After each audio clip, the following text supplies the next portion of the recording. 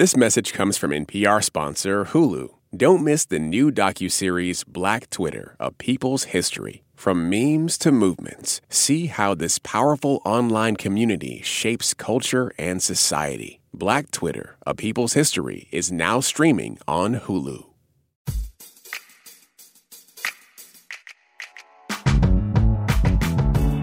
Hey, y'all, you're listening to It's Been a Minute from NPR. I'm Sam Sanders, and today we're going to share an interview I actually did for another show, Fresh Air. You may have heard of it. So I got to interview the one and only Angela Bassett just before Christmas. And I tell you what a Christmas gift that was. I have been a fan of both Fresh Air and of Miss Angela Bassett for decades, literally.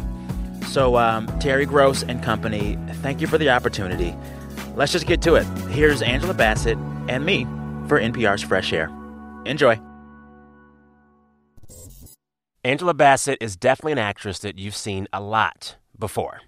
She famously played Tina Turner in the Tina Turner biopic, What's Love Got to Do with It? I got a room full of people who come to see me. You hear me? I come to see me.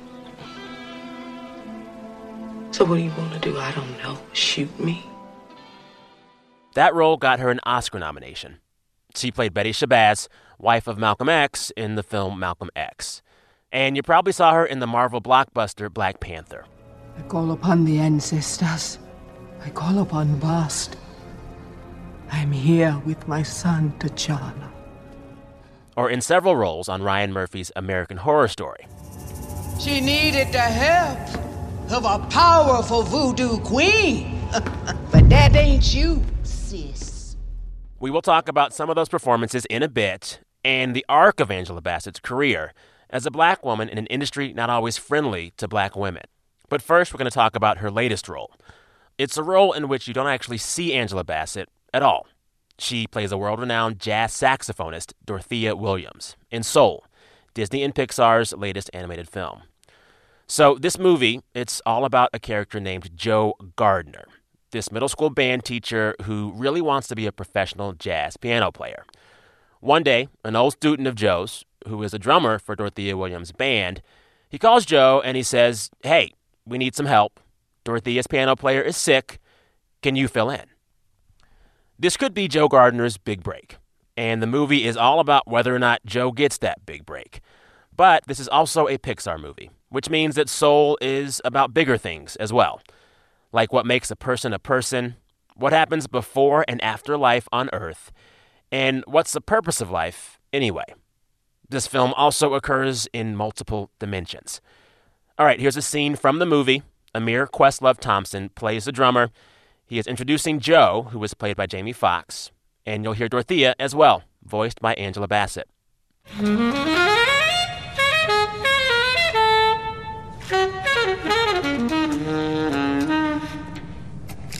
Hey, Dorothea, this is the cat I was telling you about. My old middle school band teacher, Mr. Gardner. Call me Joe, Dorothea. Miss Williams. It's a pleasure. Wow, this is amazing. Joe is Ray Gardner's son. So, we're down to middle school band teachers now. Get on up here, Teach. We ain't got all day. Angela Bassett, thank you so much for your time here on Fresh Air. This movie, Soul, it was delightful. Oh, well, thank you.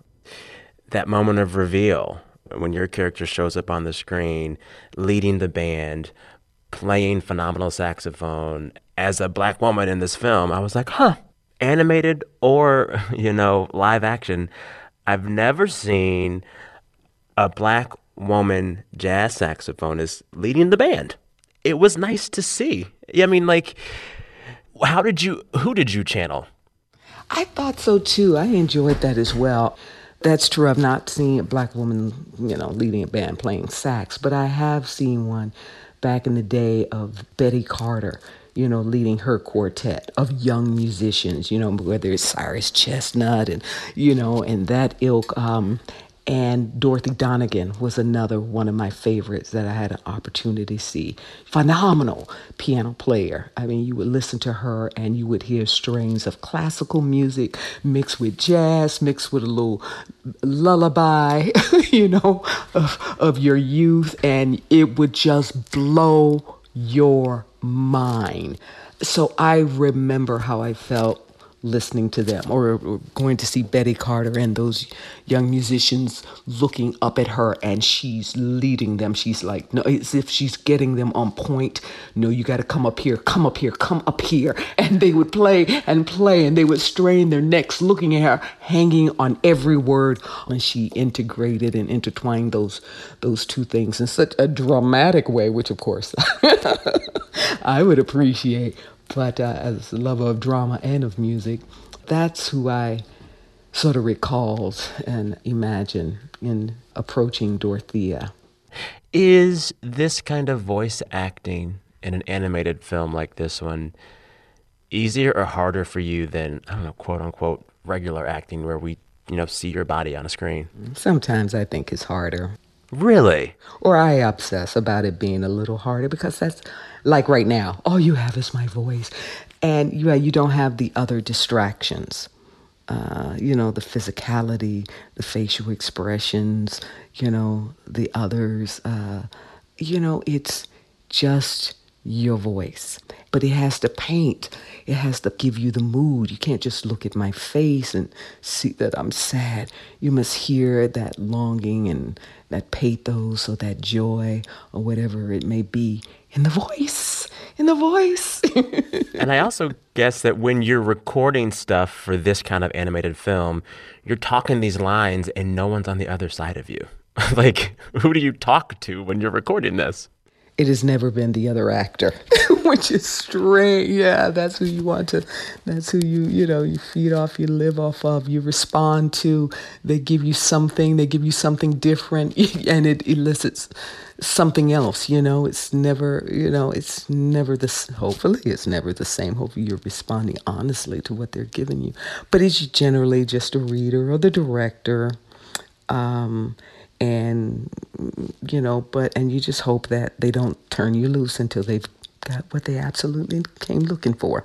I was prepping for this interview, watching this film and then going over all the other work you've done, and I realized as I'm like literally scrolling through Angela Bassett's IMDb, I'm like, at this point, you've done it all. Like, you seem to have done every genre of TV and film there is. Animated, Marvel, biopics, romance films, network procedurals. I could go on. And then I was looking through and I was like, oh, I forgot she did that. Like, I remembered, oh, American Horror Story. Yes. I was like, Master of None. Yes, she did that too. Like, you have this career now where you've literally seemed to have touched every kind of type of performance as an actress, on stage, on film. Did you want it to be that way? Were you doing a little bit of everything, or did it just work out that way? I think I have to say it just worked out that way. But, I mean, there is a desire in me to not be boxed in, to not be underestimated. And yet, perhaps from time to time, early in the career, you're in a career where you are sort of boxed in or shoved into, little safe, recognizable places and stuff. But as times change and, and roles come and go and opportunities, I've been able to say yes to various things that I guess have, freed me from that, from... Freed you from what? Tell me, Hickson. The type is constraints of being only this or only that. Growing up after drama school and coming to New York, it just seemed to be these constraints of these are commercial actors. They only do commercials. These are, musical theater actors, or these are, television and sitcoms and the dramas. And these are the movie stars, and that's the rarefied air up there. And no one crosses any of the boundaries. And I was my first love was theater. Classically trained. Yeah, but then you get an opportunity to do television, and then you want to do more, and of course then you want to do film. And it was wonderful to have opportunities with young directors maybe who didn't look at it like that. I'm thinking right now specifically of John Singleton, and Boys in the Hood, where I had come to LA from New York, I'm moving at not much television. They would come and audition you for film. You wouldn't get the role. They'd go back to California and cast someone who was there. So let me go there. And, from week to week, you get, weekly series or guest spot. And so now you're known for doing guest spots, but you get an opportunity to audition, but never for film. But your friend who started auditioning for film, it never gets guest spots on television, but always gets film. So now you want what you can't have, what you don't have, but you just want opportunity. I find it interesting to hear you say that John Singleton helped you start to get out of those silos. I wonder, did race play a role in you maybe being siloed early on, and were creatives of color more likely to help you get out of those silos? Yeah, you look at me, there's, denying I'm a colored girl. I'm a for real colored girl, brown skinned girl. And those were the roles coming through New York, What kind of roles? It may be you're a nurse on a soap opera. It may be a secretary, someone who sort of gives a little bit of information, move the story along. Well, it's great. You make $500 for the day or whatever. You pay, you get your insurance or whatever. It's great. It's awesome. And then you go to your theater, Negro Ensemble Company or whatever. And some of the roles, I remember you may be playing, it might be a role of a prostitute. I think I did a prostitute. I remember being so ashamed. I pull my hair in front of my face. It was like a scene or two. But all I had to do was get out of jail and talk on the phone and get somebody to come down and get me. But it was like, okay, that's about as far as I can take this, this sort of thing. Because I always grew up with that sense of, of dignity and pride, I think. Not having much, being raised by a single mother and not having much in terms of resources, but, you have a pride in how you do things and what you say yes to doing. But little roles would come along. It was a time where maybe there were two shows going on, The Cosby Show and The Equalizer. Then after that, there are soap operas, and after that, industrial. So not a lot of, and commercials, a limited kind of opportunity. It was, a theater town, that sort of thing. And off-Broadway, and off-Broadway, and off-Broadway no-pay showcase, shows that you were able to do what you're doing. And Antigone, so I'm getting opportunity to play Antigone in a Greek tragedy. Those were the places in theater where you could go beyond race. You know what I mean? Because in theater, you either reach the back of the theater and they believe you take them on that journey, or they don't. Coming up, Angela Bassett on the feelings that drew her to acting.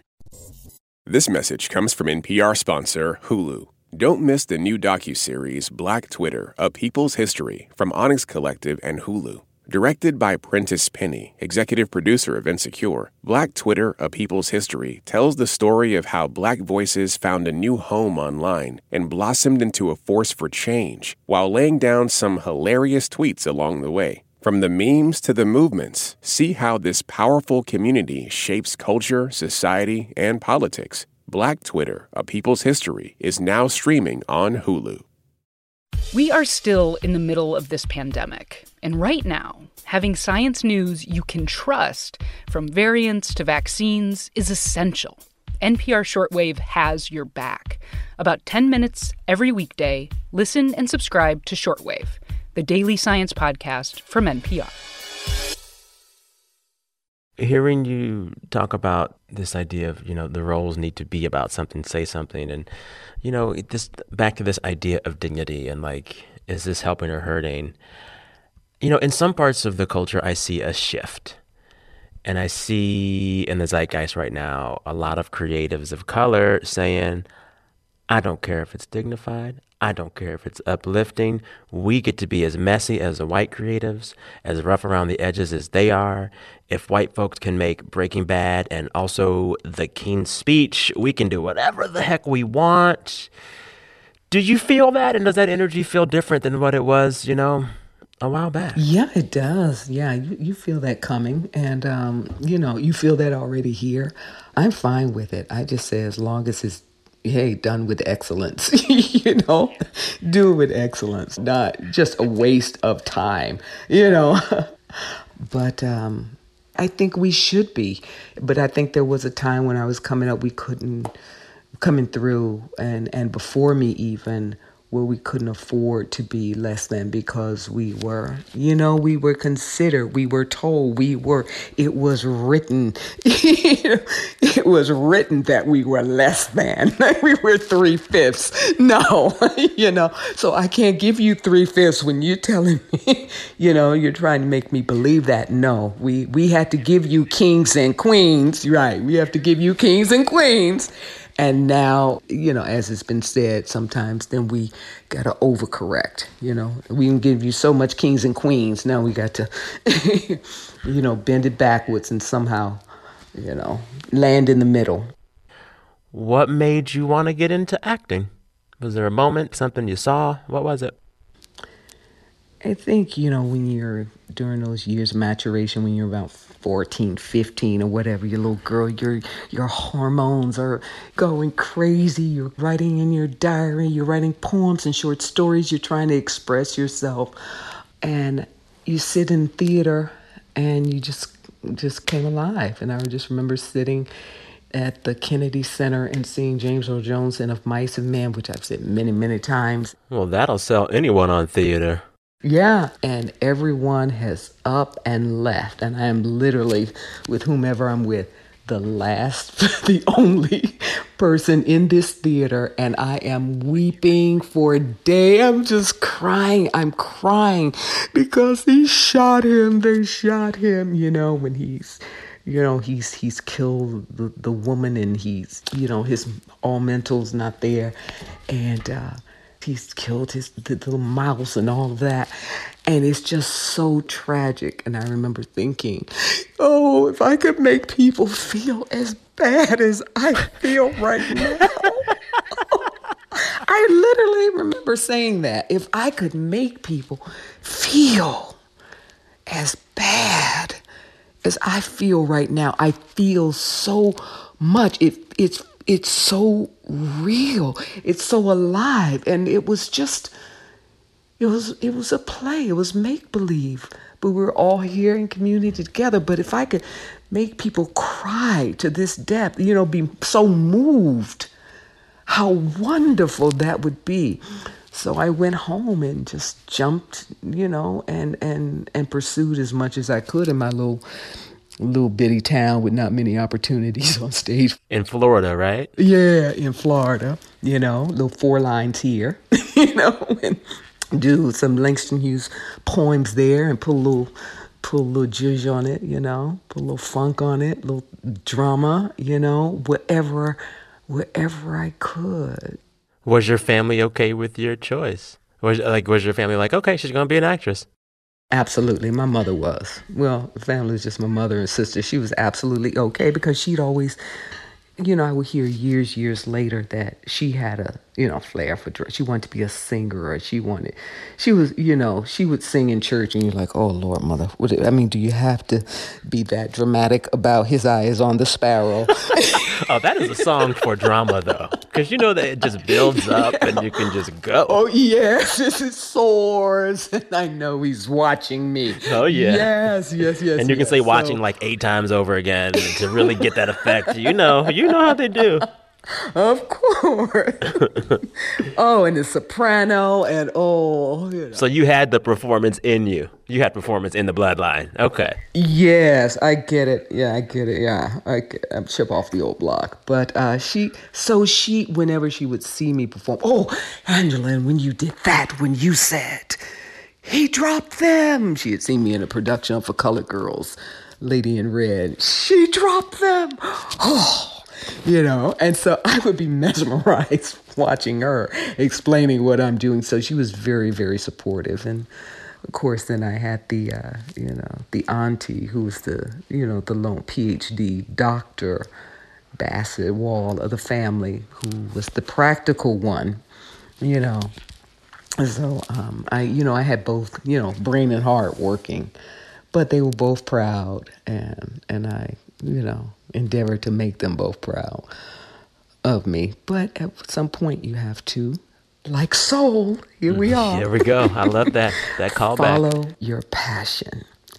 And I remember thinking it would be as difficult for me to follow something that I had no aptitude or interest in than it would to be to follow the most difficult thing that I'm passionate about. So I decided on the latter. One of the portrayals of yours that made me say recently, oh, that's a different direction for Angela Bassett, who I've been watching and loving for years.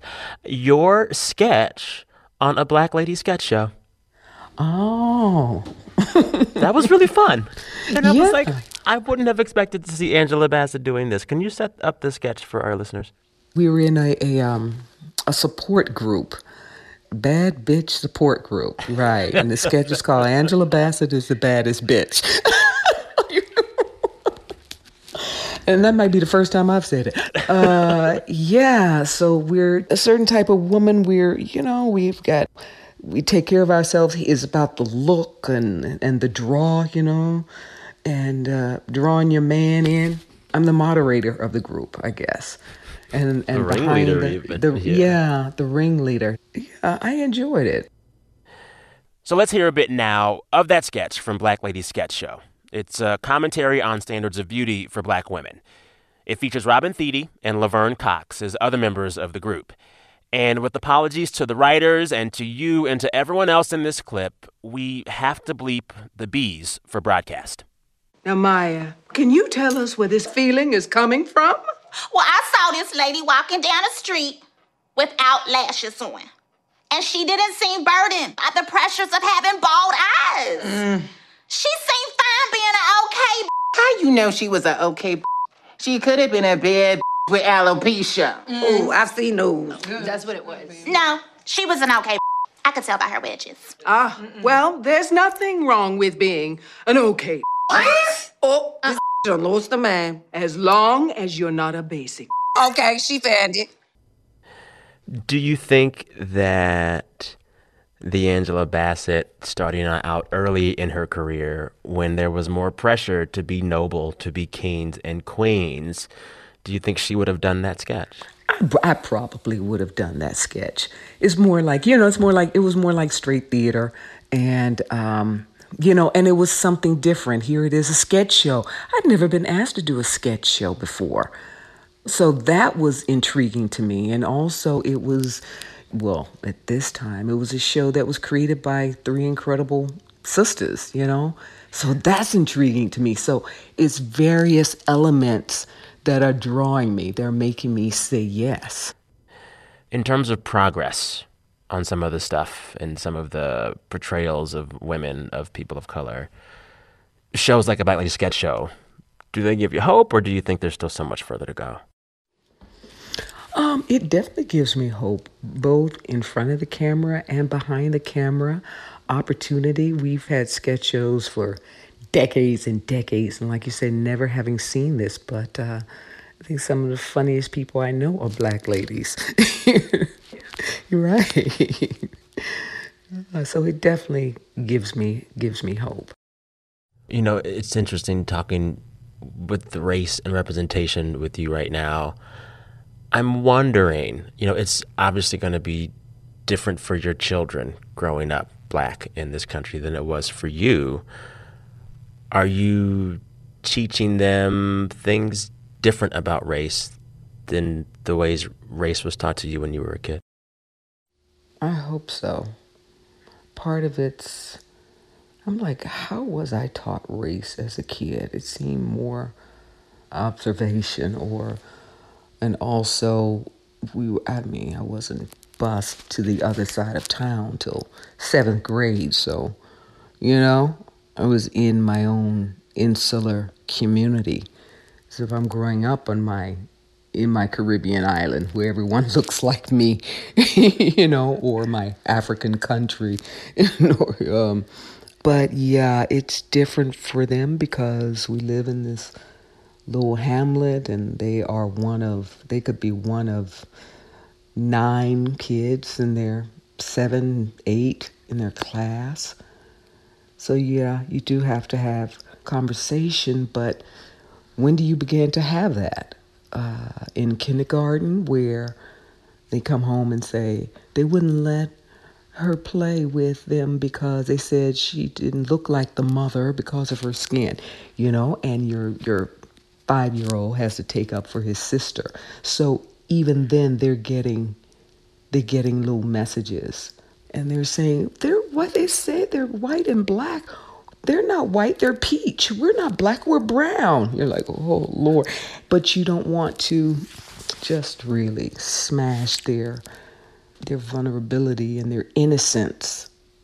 You have to bring it on slowly. And then when they get to about 14 and they think that, Mom, that's a stereotype, or that's a race, or they think that you're wrong about it, about what goes on in the world. What do you say when that happens? Well, I didn't have to say too much because then the world started changing. I mean, the world starts showing its face. Just turn on the news and you have Breonna and George Floyd and Ahmaud Arbery. It starts showing itself. So it really is about, this is what it looks like, but always maintaining and having and insisting on your respect and humanity and that of others. And hopefully we can right this world. We can make it better. We have to. It's the only one we got. All right, stay with us. When we come back, Angela Bassett on the role that defines who she is as a performer. This message comes from NPR sponsor Discover. Here's a familiar situation. You have a question about your credit card. You call the number for help and can't get a hold of anyone. If only you had a Discover card. With 24/7 U.S.-based live customer service from Discover, everyone has the option to talk to a real person anytime, day or night. Yep, you heard that right, a real person. Get the customer service you deserve with Discover. Limitations apply. See terms at discover.com/creditcard. If you're never quite sure how to answer the question, where are you from? NPR's Rough Translation might be the podcast for you. Yes, finally, someone else. Give us your accents and your origin stories, your cross-cultural misfits yearning to just be, and listen to Rough Translation on NPR. If you wanted to say to folks that wanted to know who Angela Bassett is as a performer, what is the one quintessential role of yours that you would steer them towards and say, if you watch that, you will get me as a performer? I would have to say What's Love. If you watch that, you would get me. Determined, resilient, hardworking, backbreaking, emotional. Yeah. It's funny. I was thinking about the roles, for sure, that one. But I gotta tell you, I stopped counting how many times I have watched you in the Jackson Family TV miniseries. Because you did that. You did my that. Goodness, thank you. Do you still hear from folks about that? Because I just remember it was everywhere when it came out. And it was on TV for years. Yeah. And you look up and you'll find it on VH1, something. That's another, where I saw it. Yeah. But, it was, I grew up loving Jackson 5, daydreaming, just loving each and every one of them. My first concert I ever saw. So to come along and then here's this opportunity and to, I remember my agents was like, no. I was like, wait a minute. Yeah, I'd gone on the audition. Why'd they say no? Because there was all this stuff in the tabloids about Michael. So they had sent me on the audition, And of course, I got a call back and another. And then they tried to dissuade me from wanting to do the role.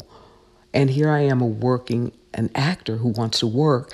And these were my childhood daydreams and idols. And I have this opportunity, and I'm sitting in front of one of them who's a producer, and they choose me, of all the girls in the world. And I remember just saying, I'm not playing him. I'm playing their mother. And they revere their mother. And the idea and the concept of a Black woman being revered by her children and respected is an idea that I think deserves to live on screen and in this world and in spirit. There's a line you have as Katherine Jackson in the movie, and correct me if I'm wrong, in the miniseries rather. You're about to leave Joe Jackson, and then you're like, I don't want you, I don't want you, I don't want you no more. It's so good. I used to run around my house in my parents' face going, I don't want you no more. Seriously. That was an improvised line. Wait, stop. It was improvised. Yeah, I remember we were actually shooting at their house in Encino, and Lawrence Hilton Jacobs and myself. And I was, and I find, he's on the phone, and I catch him talking to somebody he should be talking to. And I go to, and I was actually trying to just, beat him down. And he was strong. He was not letting me. He was holding my arms out, but I was really trying to well on. I was in the moment, the whole time we were, it was a wonderful experience. And so I remember, I was just like, I was just caught up in that. So you ad-libbed that. And what that might have felt like. Wow. So let's hear a bit of that scene that we're talking about. You as Katherine Jackson in this TV miniseries, The Jacksons, An American Dream. Jackson, you're a liar. And you're a cheat. And I don't want you. No, I don't want you. I don't want you. I don't want you. I don't want you. I don't want you no more. Trust me, Katie. So that was Angela Bassett playing Katherine Jackson, matriarch of the Jackson family, in the TV miniseries, The Jacksons, An American Dream. We talked briefly about how there was a time when society saw all of us as three-fifths, and that was still around. And earlier in your career, more so than now, there was this pressure to outperform, overperform, be better than because you're Black, because you're a Black woman. Where did you think you got that message? Was it coming from family saying this to you, from other Black actors saying this to you, or just from your own self-awareness? You know what? I think it comes not from one particular space. It comes from family. It comes from seeing your mother get up early and go and work 2 jobs to support 2 kids. It's seeing your father's sister, work at a university and go every summer and take a couple of courses to work on her master's, to continue to do that until she gets her PhD, and that may take 8 to 10 years, and then rise to become the chairman of the department and the chairman of the school, acting chairman of the school and interim chairman.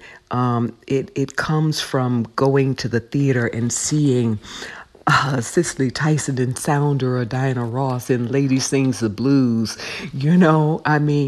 not noble, rich, grand, stately characters, but grand in their, in what moves them and who they are, and grand in these women's excellence, just singular excellence, And then to come through Yale School of Drama and walk by the plate glass window of an office and see Lloyd Richards sitting there as the head of your drama school, the first Black man to direct A Raisin in the Sun, a Black play by Lorraine Hansberry on Broadway, and to see working actors, Gregory Hines and, Tap Dance Kid and his brother, and Vanette Carroll's Your Arms Too Short to Box with God, and Alvin Ailey, and on and on. I can hear the excitement. I can hear it in your voice. You can't help but dream. desire to be excellent. You see it all around you. You love seeing it all around you. And you got to be a part of it. Or what's the living for? You know, thinking of this less than idea, not being that, were there any other, I guess, perhaps, quote unquote, less than roles that you saw other Black actors or actresses take that made you feel uneasy? No, because you can't. Everyone's on their own particular journey. And I've always known that what worked for me may not work for everyone. What works for them may not work for me. And between the two, maybe we cover the whole lay of the land. That's just the way that I've seen it, you know? We grow in our own time and place and space, things that I may, maybe I wouldn't have played the prostitute then, but I might play it today. I was going to ask you. Okay, that's what I was going to ask you, because I know that you talked about not taking some roles. I might be feeling a certain way about myself now today. It might be more, it's more open. It's more, you might, or you may not have, like, as they've told my husband, no, we don't want to see you that way. Can I get specific then on this idea of roles you wouldn't take or would take? There was one movie that's always spoken of, and it's spoken of not just for the person who took the role, but the fact that you did not take it. I think you know what I'm talking about. Oh, yeah, you're talking about Monsters Ball. And my dear sister, yeah. Who we love. Halle Berry did that work, got that Oscar. You turned it down then. Would the Angela Bassett of today turn it down now? I can't even reflect on that. I choose not to. I choose not to, because that was such a moment right then. But we all make our choices based on who we are in the moment. And it was a choice that I made. I came away and I'm good with my choice, and she came away and she's good with hers. And what's even more important is that we're good with one another. There you go. And isn't the goal of all of this to allow Black women to choose their path and do what's good for them? And if that was good for you and that was good for her, we're good, Listen, you got to be happy with the decisions that you make in this life, and you make those decisions based on all the, on the knowledge and awareness that you have at the time. And when you have more awareness, maybe you make different choices, but you got to live in that moment. And you got to be happy in that moment, whichever way the mop flops. It has been an honor to talk with you about this and to watch your work in Soul, a film that I think a lot of folks are going to be enjoying very soon. Thank you so much. Thank you. Appreciate speaking with you. It's been a delight. Thanks for having me. Thanks again to Angela Bassett. Her film Soul is streaming right now on Disney+. Grab your Kleenex. Also, thanks to Terry Gross and her whole team at Fresh Air for originally producing this interview and letting me sit in that chair for a little bit. I appreciate it. Listeners, we are back on Friday. As always, stay safe. Be good to yourselves. I'm Sam Sanders. We'll talk soon.